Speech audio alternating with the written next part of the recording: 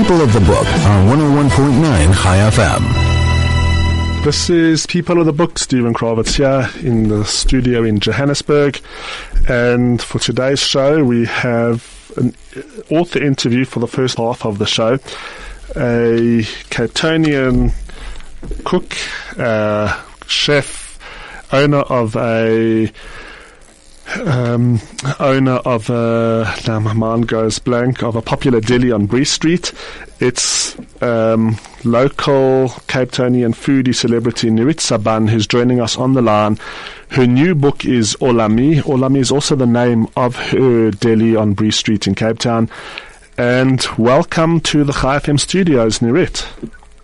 Thank you so much. Thanks for having me on the line. That's our pleasure, our pleasure.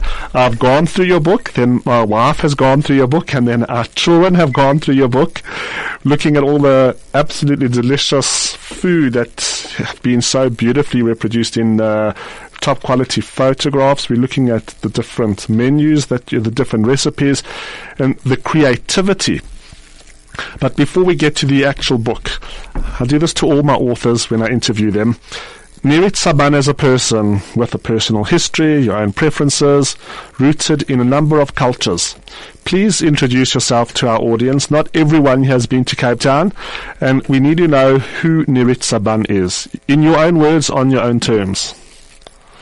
That's quite a big question. There's something I'm still figuring out, but basically I'm a chef in Cape Town, and the style at the moment is all about home style, natural food, simple and uncomplicated, and just keeping it fresh and light and easy. And we've got quite a wide range of flavors on the table, obviously influenced from our travel. So the whole theme is all about global food and just highlighting all the beauties of the world in one little space, using food as a medium. Yeah. How did you end up in Cape Town? How did I? End up in Cape Town? Well, no, I was born in Cape Town. My parents are Israeli, and they've been living here for the past 37 years. So this is actually my hometown. But I worked in Israel in my earlier career for two amazing restaurants. Well, one was a confectionery and one was a full-blown almost a Michelin-style restaurant, and then I came back to Cape Town, and we started the second Tababa branch with my sister, and then now we've become independent, and the one in town is Olami, and yeah, it's just been a natural progression of just, I guess, luck and hard work and determination. How were you educated and inducted into foodie culture? For your family? Into food culture, yes, or foodie, yeah. Through family, through professional training, what's the underpinnings? Yeah, it's been a mix of the two. So basically, my parents are big-time cooks at home. My whole family, actually, are all avid cooks. And it's always just been something I almost grew up into, and it's been a natural feeling for me. And when it came to deciding after school for matric, basically what am I going to do for the rest of my future, it was just an easy decision that cooking was something I wanted to experiment with and discover and continue the journey. So I went to the TCA, the Culinary Academy, it was used to be in Woodstock, and now it's actually at the Backsburg Wine Estates, and did my chef degree there. Although I always say that, cooking is all trial and error, and it's an applied art, so it all comes with experience. So as much as I got the theory and I got a really good base understanding, after that it was all about actually cooking and working for other people and learning as many styles as possible, and then bringing it all over the years into one little concept, which is basically a very open style that we've got going on at the moment. So we very, as much as I guess I've got the classic degree and everything, we are more laid back than anything. I mean, it's more home style than anything else. Which brings me to my next question, which is, what is your philosophy? I can't hear, Stephen, sorry, I can't hear you. To the next question, what is your overall philosophy when it comes to food? When it comes to food? Yeah, and preparing food and serving food. It's very simple, and it's something I've become even more sort of acutely aware of, but my philosophy is just to keep it natural, use all the fruits of nature, just try to highlight the ingredients that you're actually using and not create a concept that is sort of unknown or something that's unfamiliar, and rather stick with, the feeling that you've got and take that to a whole nother level. And it's just all very natural. I try and keep it as simple as possible, and just stick to nature. Nature is my backbone. What influences have had the greatest impact on you? You said you had a classical chef degree, but you've also travelled widely. What cuisines inform your actual chef work? Well, everything actually inspires me. That's why we changed the name, or the one in town is now called Olami. Olami means worldly, global, universal. And the biggest inspiration to me is actually the world and all the different flavors that each little city or country or village has and mastered over the years. I find that incredibly intriguing to travel and experience that, and then try and reinvent or recreate and bring that feeling back to the Cape Town flavor. So I would say the greatest influences are definitely my family, because that's where my soul comes from, and the feeling, that the touch that I've got and the energy that actually, comes through me. But that with the world, with the mysterious, with the unknown is what is my journey at the moment. What places have you been to that have inspired your cooking, that you've borrowed ideas from? Well, at the moment, it's all about Southeast Asia, that side of the world. It's totally fascinating. And, I mean, their craft and the way that they master each dish. You can find one guy just making rice pancakes with a little bit of fried onion and mushrooms, and he's just doing that all day for, it seems like maybe his whole life since he was a little kid. And that captivating feeling that I got watching them and tasting that and actually being there with them, especially in Vietnam and in Thailand, it was really inspiring. Japan on a whole nother level. But I would say at the moment I am feeling a really strong connection with Asia, just because it's also so unfamiliar, and I like playing around with those unfamiliar flavors and bringing it to our table. And who knows, what's next? What ingredients are you putting into your food now, and what type of exotic ingredients have you included in recipes in Olami? In the book? You mean lately? Yes. Well, in the book. In the book? Yes. But what was the question? Which ingredients? Yeah, what exotic ingredients? What new things can we expect? If we're all going to go out and buy a copy of Olami, because everyone now in Joburg has heard about it on the show. What can they expect? What type of ingredients can we expect in Olami? Very basic, simple ingredients that most people would stock at home. That was the idea also when I created the book, is I wanted to do something that I was sure that anybody would give it a try and wouldn't feel intimidated by the list of ingredients. So if you actually page through and look at the recipes, it's all very simple and minimalist. There isn't more than maybe at the most 12 ingredients in it. So I would say people would expect to use all your basic ingredients that you stock at home, like onion, chili, garlic, potato, butternut, all the simple ones, and then just adding a little something different to it. So there is the classic, but it's got a bit of an edge to it, and sometimes there's something completely, out of context in it, but it actually all works. And that's been the greatest sort of discovery, is actually just playing around with all those ingredients and just making it more special than what most people would think it is, just because they're common ingredients. But there isn't anything there that you can't get in Cape Town, except for maybe the zata, which is quite a source to find, even though we stock it here at the shop, and also the trina.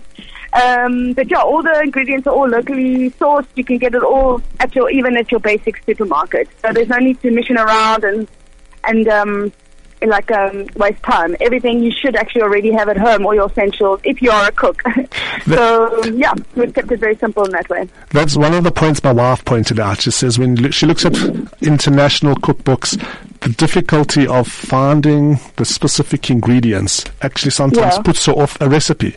But in Olami, as you said, every ingredient or almost all the ingredients are very, very easily available, and one or two specialist ones you will find in a shop close to where you live. It's not we're not going to go buy some exotic Japanese ingredient that no one's ever heard of. 100%. And that was very important for me, because I also, I hardly ever look at recipe books, and as soon as I open one and it starts to become so technical, there's all these different layers, it just overwhelms me, and then you don't even want to cook anymore. So I just wanted to create something that also just to, because, I think with the whole food trend, there's all these different styles at the moment, all these awesome different ingredients that you can get from all over the world now, but it's not always available. And I just wanted to create like a very basic start to cooking for the people that actually maybe have never even attempted it, or for the ones that actually are, home cooks, for them, for to just be easily, understandable, We'll be back with Niritza Ban, who is the chef at the Olami and the Sababa delis in Cape Town, straight after this ad break.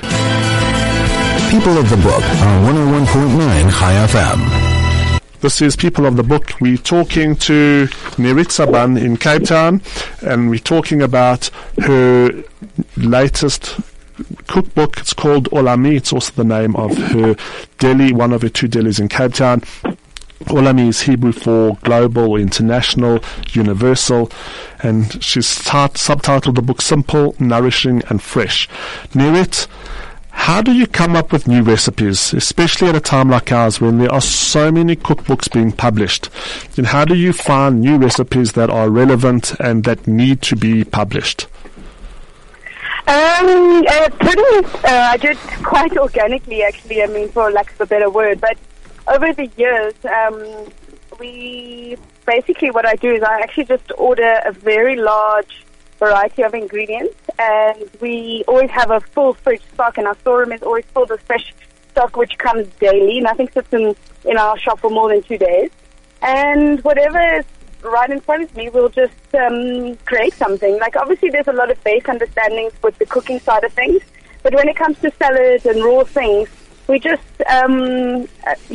kind of create it as we go. We've got a very big, strong lunch rush between 11 and 1 every day, and sometimes we sell out quite quickly. So a lot of salads have been created actually by just quickly having to make up something and just bring to replenish for the shop, for the customers, and in that way, by default, we've created new salads that have actually been some of our most popular, and some that have actually ended up in our new Olami cookbook.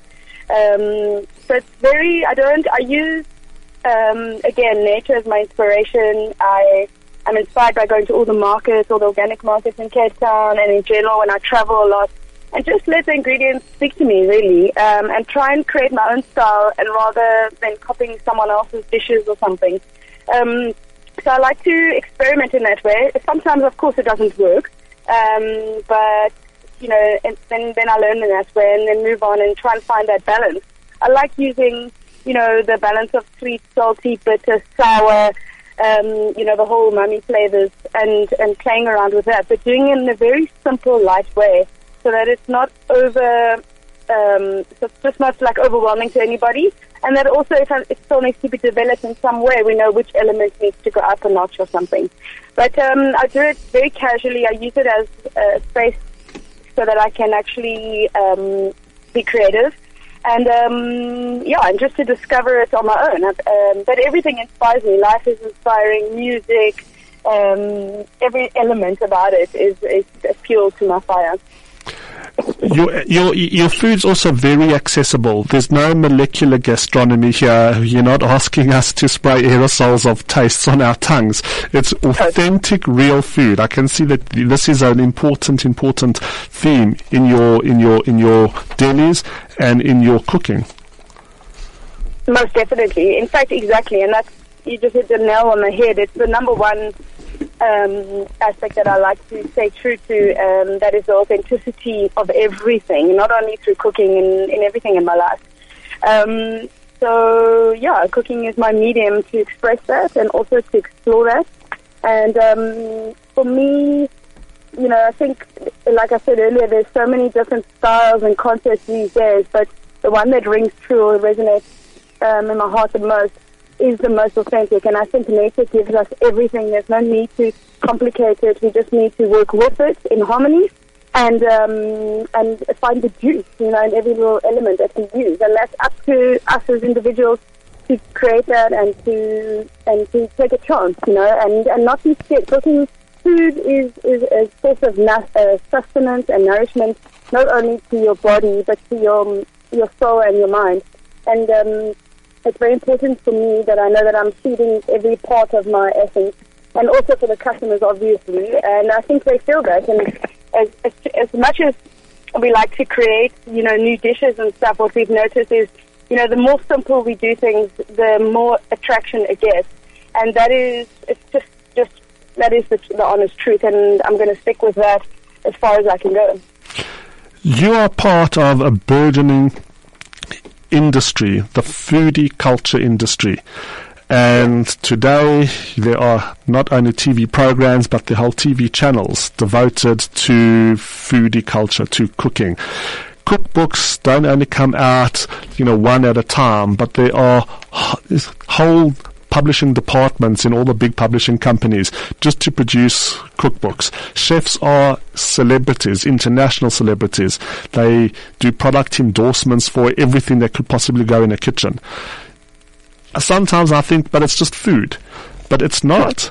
What do you ascribe this burgeoning interest in food to? What do I?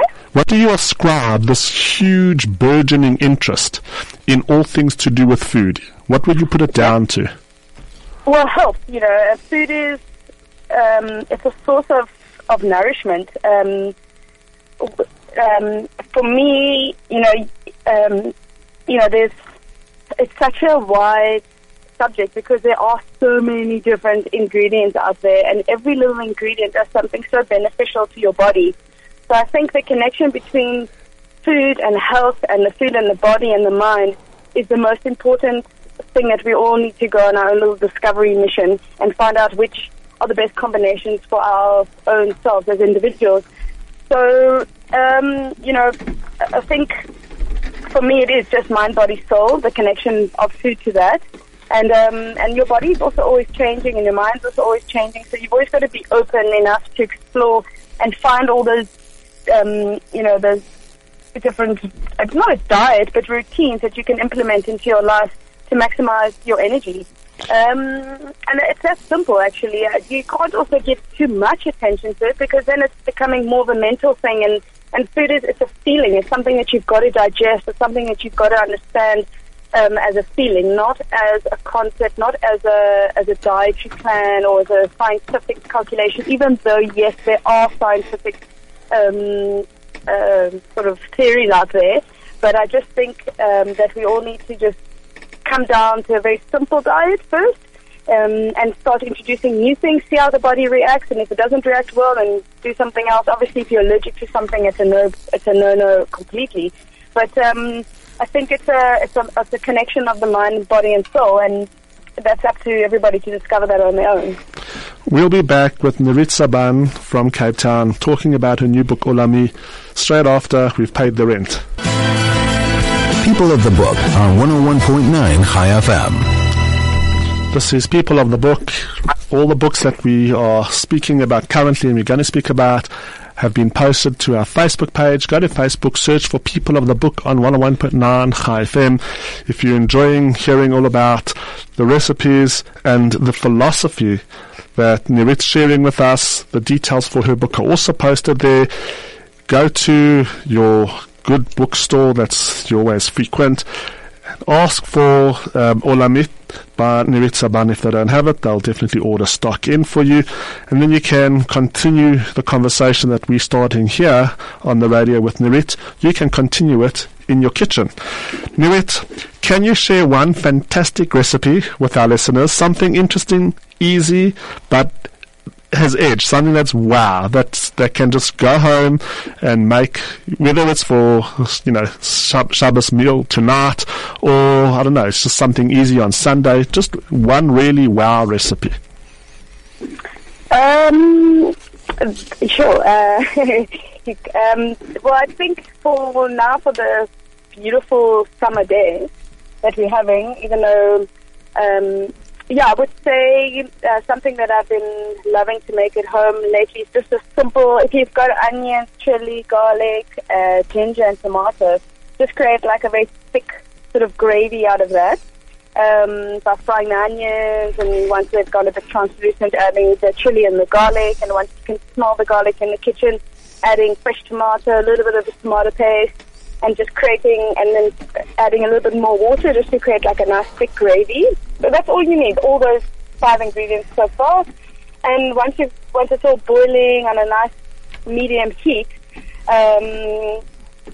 you can either put in like a little bit of baby marrow or aubergine in there and poach it inside of that thick tomatoey, gingery sauce. Or if you wanted to for breakfast, you can turn it into shakshuka, even with a bit of a kick with the ginger in there, which isn't classically used. Or you can poach even beautiful long stem broccoli in there. But the secret is just basically to slow cook your gravy to get that mellow flavor coming out of all those robust ingredients. And then whatever hard veg or even soft veg, but nothing, fresh for salads or anything like that, just slowly immersing it into that tomatoey gravy and slow cooking it in just until your vegetables are soft enough to eat. And you'll see with that kind of base how many different dishes you can create with that. You can add spices into that and then make a chicken curry. You can reduce it on a very low heat and make a relish out of that and jar it in your fridge to make yummy, delicious tomato-based sandwiches. It's endless. You could do pastas with that base. But I think, in the ingredients of using tomato, chili, garlic, and onion is so diverse. And to have those ingredients in home, you won't believe, if you actually just start playing around with it, how many different dishes you can create from such simple, common ingredients. That is quite inspirational. I wrote it all down. Who knows? I might go and make a big mess in the kitchen this afternoon. Awesome. I want to ask you, how do you run a restaurant or a deli in Cape Town when there's no water? Do you have new recipes? Do you have to innovate? We, I must say, that before the water crisis, have always been extremely cautious about water. We don't have a dishwasher here. We don't also serve our food on plates. All our plates are biodegradable, and a lot of our packaging is for takeaways. So at the most, we use about 200 liters of water a day. Well, actually, minimum 200 liters of water a day. And so we always try and do our best, but obviously we are being even radically more cautious now and getting hand sanitizers for the bathroom instead of washing hands, and we've always used grey water for washing of the floors and all the ups and exteriors. So we've always been pretty conscious. There's a couple of extra technical things that we're might have to add into the business if it gets in the next month or so.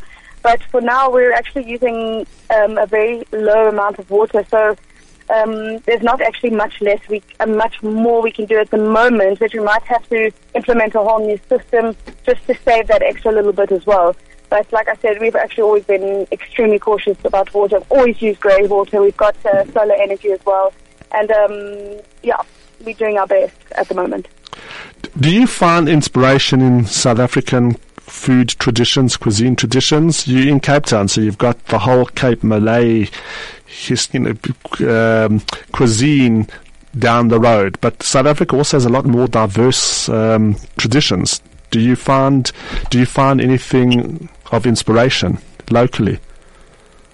I love the produce. That's my biggest inspiration. Is actually what we've the agriculture in Cape Town and South Africa in general is my biggest inspiration. Just having those ingredients whole and fresh and juicy as they are is number one to me. But yes, of course, the Cape Malay, the spices, and we've got Atlas Trading just around the corner that I get all my spices and legumes and pulses from.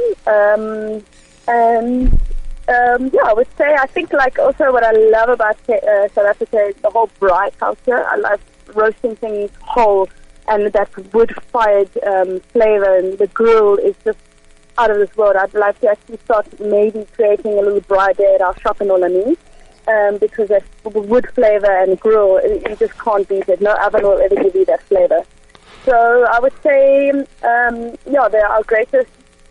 my greatest inspiration coming out of South Africa would be our ingredients, like our agriculture, and braai vibes. Then last question. Any new projects that you got planned? Maybe a YouTube channel, a new book, a whole new, menu for the delis. Anything new and exciting that people who follow Nurit Saban can expect? What, something that we're going to introduce? Well, I've got your book now, and I'm very interested in your food philosophy. Is there anything else that we could? I'm living in Joburg. I can't come down to shop at your deli. But are you working on a new book? Are you maybe going to make a few? Have you thought about making a YouTube channel so that you can share? You can share some of your recipes in a different way, on a different medium, on a social media platform. Yeah, I mean, we're going now to 7 years, and it feels like we've just started. I've got so many ideas or, new journeys that we're definitely going to, get onto as soon as we can. But, time is of an essence. So the future is definitely exciting. And, of course, there's going to be new developments coming up soon. A new book, we've just launched this book, so I'm going to give it another 3 or 4 months until we start maybe creating a new one. But it's definitely something I have in mind, and I think for the next book I wouldn't call it vegan or vegetarian, but I'd like for it to be even more natural based, but just being very simple about it, not going onto the whole superfood side of things, but because I think all food is superfood. But I would like to create a book that has actually got even more vegetarian and vegan dishes, just because I just think it's the way forward of the future, and we should all be eating a little bit less animals. That's on the book side. That would be definitely a whole new development coming up. And a YouTube channel, it is something I have been thinking about, just because we cook 5 days a week here. It's all happening live.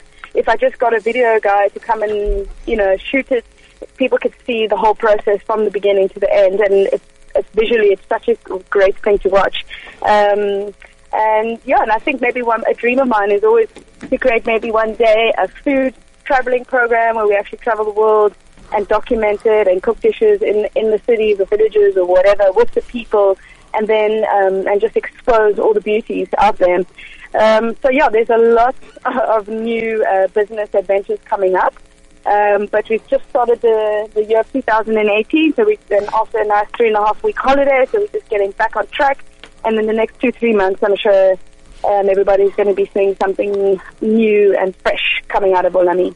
Thank you. This has been a half an hour interview with Nurit Saban, the author of Olamie, and also the chef and the founder of both the Olamie and the Sababa delis in Cape Town. It's simple, nourishing, fresh, great recipes, but they are nothing to intimidate even a beginner cook. It's easy to pick up the book, go to the kitchen, straightforward recipes, straightforward ingredients, and just cook up an absolute creative, simple, nourishing, and fresh storm in the kitchen. Thank you so much, Nurit. It's been quite inspiring. Thank you so much for having me on the show. It's really an honor, and I really appreciate it. And for anyone who's just tuning in right now, if you want to find out more about Olamie, go to our Facebook page, go to Facebook, search for People of the Book on 101.9 Chai FM. A little bit about the book and who publishes it is there. You can then go to your any bookshop, and if they don't have stock, they'll order in, and you can continue this conversation between myself and Nurit in your own kitchen, where Nurit will guide you through these wonderful, wonderful recipes. Thank you, Nurit, and good luck. Thanks. Have a wonderful day. Thanks. Back to People of the Book here in Johannesburg, and we've got a number of books that we're going to look at that are already out in the shops, and some of them making big splashes around the publishing world. The first one I've got is called Sticky Fingers. It's by Joe Hagan, and it's a biography of both a person and a magazine. The person is Jan Wenner, and the magazine is Rolling Stone magazine. This is an excellent biography of Jan Wenner, 50 years after he founded the Pop Culture magazine, making quite evident the impact that Rolling Stone magazine has had on the music scene and the music scene and on pop culture in its widest possible meaning. Rolling Stone began in November 1967 with a photo of John Lennon on his first page, and it's a subscription offer that included a roach clip. In Joe Hagan's biography of the founder of Rolling Stone magazine, Jan Wenner, Hagan writes that the first issue arrived on newsstands like a handshake. 50 years later, as the magazine industry continues to shrink, this biography arrives almost like a eulogy. The handshake is now bookended on the other side as a eulogy. Not for Wenner, who is 71 and is still at it, editing, but for the days when magazine journalism was adventurous and irreverent, muscular and confident, rather than plagued by evidence of its own demise and doom. It had been teenage girls who made the Beatles and the Rolling Stones, that's the band, famous in the US, and until 1966, the magazines Tiger Beat and 16 were the primary purveyors of rock fandom. Rolling Stone magazine packaged and marketed a different worldview, that rock music was an art form, a cultural movement, and an artistic expression of a generation's experimentation, worthy of analysis from college-educated critics such as Greil Marcus and John Landau. In the early years, the new magazine's audience was young, white, male, and intellectually pretentious. Joe Hagan quotes Bruce Springsteen, who recalls buying the first issue of Rolling Stone magazine from a newsstand in Freehold, New Jersey. And this is the quote: "They were the only validating pieces of writing that somebody else out there was thinking about rock music the way you were." Still, it was Gloria Stavers, the 41-year-old editor of 16 magazine, which had 4 million subscribers in 1968, who advised Wenner to photograph rock stars with the top button of their trousers undone, and when she encouraged her readers to subscribe, then the dollars started rolling in. When Wenner launched the magazine, he was a 21-year-old striver, a dropout from the University of California, Berkeley. He had grown up the firstborn child of Ed and Sim Wenner, who ran a successful baby formula company, until Sim quit to write a proto-version of the feminine mystique called Back Away from the Stove. By the time Jan Wenner started Rolling Stone, his parents were divorced. His mother was becoming very active in the counterculture, and he, as a young person, pretty embarrassed about all his mother's new radical expressions, started the magazine. He married a woman, Jane Schindelheim, whose family backed the magazine, but he left her in 1995, really when the magazine was very, very established, and he wasn't just an upstart at the beginning of his career, but really a person whose career and whose influence over the pop culture would make him worthy of a Rolling Stone profile in his own right. Here we watch how the 60s counterculture and music became the defining cultural expression of a generation, how that expression was chronicled in a magazine, and we follow not just the magazine but the writers of the magazine, and also the photographers of the magazine, as much as the people that they were writing about. Famous contributors to Rolling Stone was Hunter S. Thompson, one of the famous photographers whose career was launched by the magazine, Annie Leibovitz, and we watch their careers, the magazine, and the musicians playing, I suppose you could call it, musical chairs all the way from the late 60s through to the current day right today. It's the type of book that you can see hundreds of people. Very often the musicians themselves have been interviewed in order to make this book possible. And it really is a cultural history as well as a biography of Jan Wenner, the founder of Rolling Stones magazine, and a cultural history of that magazine itself. And it's interesting because it is being written at it was written at a time when magazines are falling in their subscription numbers. People just aren't supporting print media because so much is so freely available on digital media. So it's interesting to see the trajectory of such an iconic magazine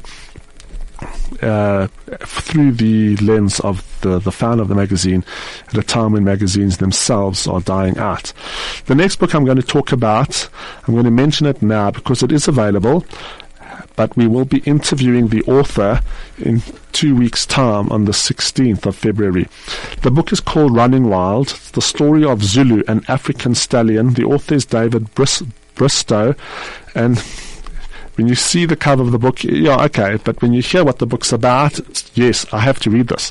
Following in the footsteps of Jock of the Bushveld, Running Wild is an African story for all ages. It is a tale of resilience, of courage and endurance, a book that will uplift, enrich and warm every lover of the African bush. It's February 2000. Cyclone Leon Eileen collides with the Mozambican coast, and in 48 hours the Limpopo River breaks its banks. It has risen 11 meters above its normal flood level. Then the riverbanks start to crumble. On Mashatu Game Reserve, this is in Botswana, on the Botswana side of the Limpopo River, frantic horses are thrashing around in the rising water. Hay bales 2 meters high fly past, bouncing like rubber balls. Saddles and wheelbarrows sit in the top of the trees. The manager of Limpopo Horse Bush Safaris, Ruff, manages to break down the padlock gate, herd the horses through the gap and chase them out into the wild. The horses of Limpopo Valley Horse Safaris spend most of their time out grazing and know the lie of the land. Most of the horses return, but not Zulu. He's thought to be lost, possibly to the predators of the Bushveld or a tragic victim of the floods. Years pass before Zulu is discovered to be not only alive and well, but running as the lead stallion of a herd of wild zebras. He is recaptured and returned to the safari stables as a much bolder and wiser stallion. Knowledge he passes on to the other horses, as well as the humans of the Limpopo Valley. This is Running Wild, the story of Zulu, an African stallion, by David Bristow. I'll talk a bit more about it straight after this ad break. People of the Book on 101.9 High FM. This is People of the Book. We're talking books. We've interviewed South African author from Cape Town and Delhi owner and chef Nurit Saban about her latest book called Olami.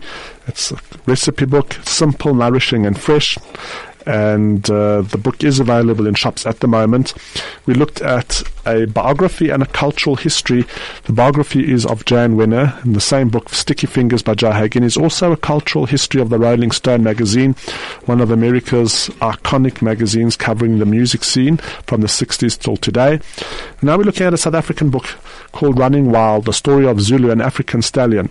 David Bristow has written about a horse who, during the cyclone in 2000, escaped the floodwaters and ended up living among a herd of wild zebra, but he became the lead stallion of that herd of wild zebra. The book is absolutely fascinating, tracking Zulu from a farm in the Orange Free State through time spent at Onderstepoort, where horses are used to make anti-venom or snake serum, then to the Limpopo River Valley on the Botswana side, where this very, very intriguing development happens, where a stallion, a horse, becomes the lead stallion of a herd of zebra. The book is written with such a sense of humor, such a sense of understanding South African culture, so many different facts from every possible part of South African life, explained, elaborated on, elucidated, the history of Onderstepoort, as well as what it's like running and being on a horse safari in the Limpopo Valley. It's fascinating, it's very entertaining, it is quite riveting, and David Bristow will be in the studio in 2 weeks' time as our guest to talk about Zulu, the story of an African stallion. The next book that I'm going to talk about, I'm not so much going to talk about the book as about the story behind the book. The book is available in shops at the moment.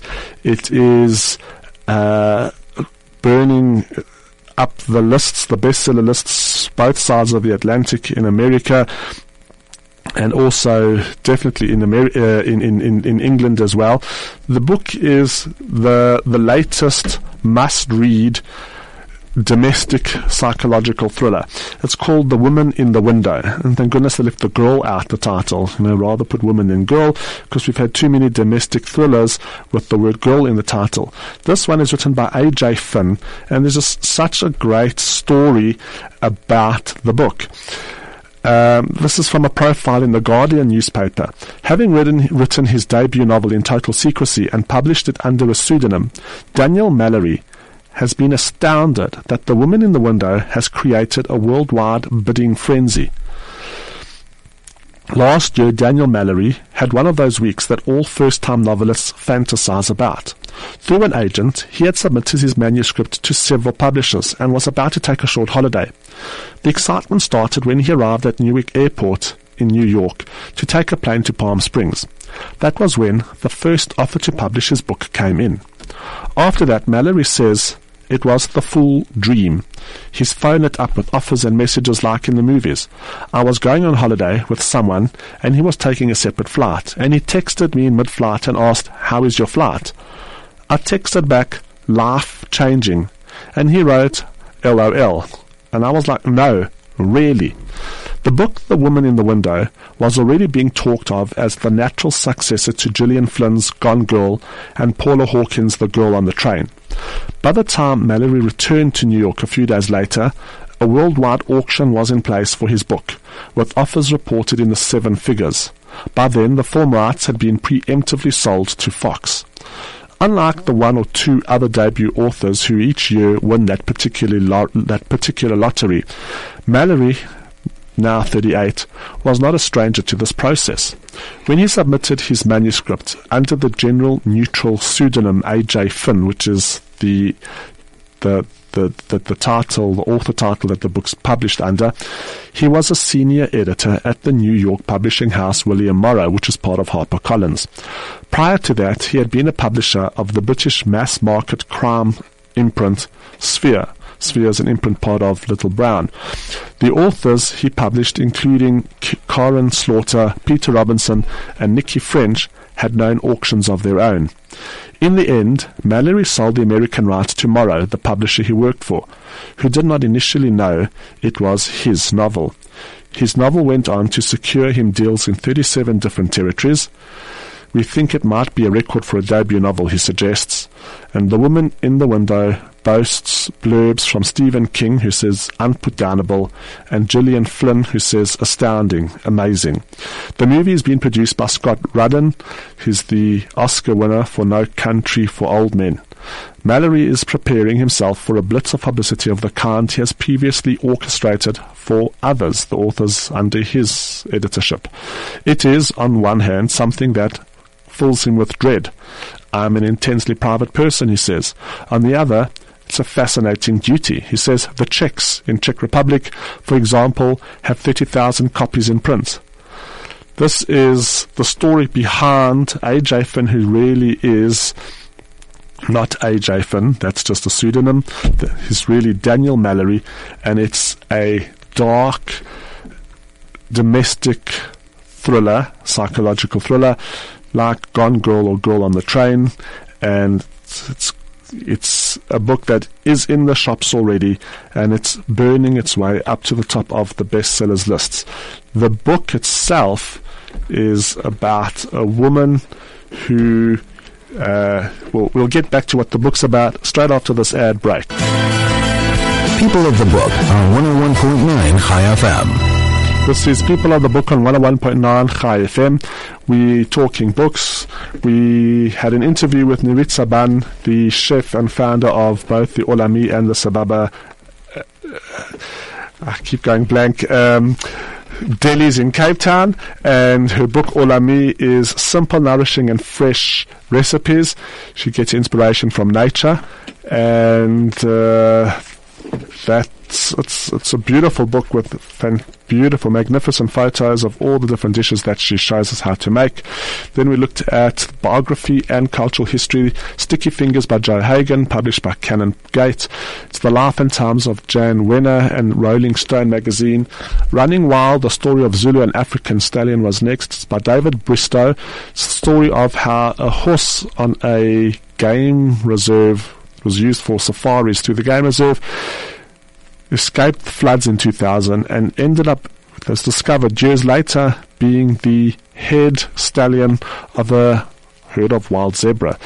The author, David Bristow, will be in the studio with us in 2 weeks' time to discuss his book, but it is a wonderfully entertaining and fascinating read, covering so much about horse life in South Africa. Understopur making anti-snake venom injections, across the board, whatever topic David looks at in order to understand the story of Zulu better just becomes a fascinating aside in what is a very entertaining read. Then we're looking at not so much the book The Woman in the Window by A.J. Finn, but the story behind the book. A.J. Finn is really Daniel Mallory. He works in publishing in New York. He wrote the book. He submitted it anonymously. It went from his agent to publishing houses, and there was a bidding frenzy around the world in all different territories for the right to publish the book. It is the latest in a long line of domestic psychological thrillers that have either girl or woman in the title. So Gone Girl, Girl on the Train, now we have The Girl in the Window. We'll talk a bit more about the book when we actually talk about the book, but just the story about the book is just so interesting that I decided to include it in the show today just to discuss that part of the book. Now, the last book that we're going to have time for today is a book by Richard Flanagan, who won the Man Booker Prize in 2015, and that was for a book that we did review on the show shortly after it won the Man Booker Prize. That book was The Narrow Road to the Deep North. Richard Flanagan is Australian, and he often puts Australia into his books, very strongly becomes a part of the actual book. Other books that he has written, Wanting, which was about strong Charles Dickens, fictional account of Charles Dickens. He's written thrillers like The Unknown Terrorist and otherwise literary books. He is definitely someone to watch because his writing is so magnificent. The book that won the Booker Prize, The Narrow Road to the Deep North, it was a very challenging book based on true events in his father's life during World War II, but a beautifully written book about very harsh conditions during World War II, building a railway line across Burma, war prisoners building a railway line across Burma. This book is absolutely... It could have almost been written by a different author. It's based on an event in Richard Flanagan's earlier life when he was a struggling author. His wife was pregnant, expecting a baby or twins, and he was struggling to pay the bills, and he was asked to ghostwrite the memoirs of a big Australian criminal. And in the book, the main character is Kif Kelman, who is struggling to make ends meet, and he writes a memoir for a criminal. That criminal, they have a contract. He has to write the book in 6 weeks before the con man goes to trial, and the con man dies before the end of the writing process. And we're looking at authenticity, we're looking at the creative process, we're looking at fraud, we're looking at ghostwriting. Ghostwriting has actually become a topic of literary fiction, starting with the book Ghost, written by Robert Harris, which was based on Tony Blair and someone writing Tony Blair's political memoirs. Here, Richard Flanagan casts himself in a semi-autobiographical book to the ghostwriter of Siegfried Heydel, who is on trial for defrauding banks in Australia of 700 million Australian dollars. It's a compelling, but at turns comic and chilling, haunting journey into the creative process and into fraud, into ghostwriting, into fronting for others. And it's by a Man Booker Prize-winning author. So that's Richard Flanagan. It is quite literary, but it's also quite a thriller as well. All the books that we've discussed on the show today, either they are posted on our Facebook page. I'll just add Running Wild to the list as well. And just go to Facebook, search for People of the Book on 101.9 Chai FM, and you'll find all those books there. Until next week, good Shabbos and keep reading.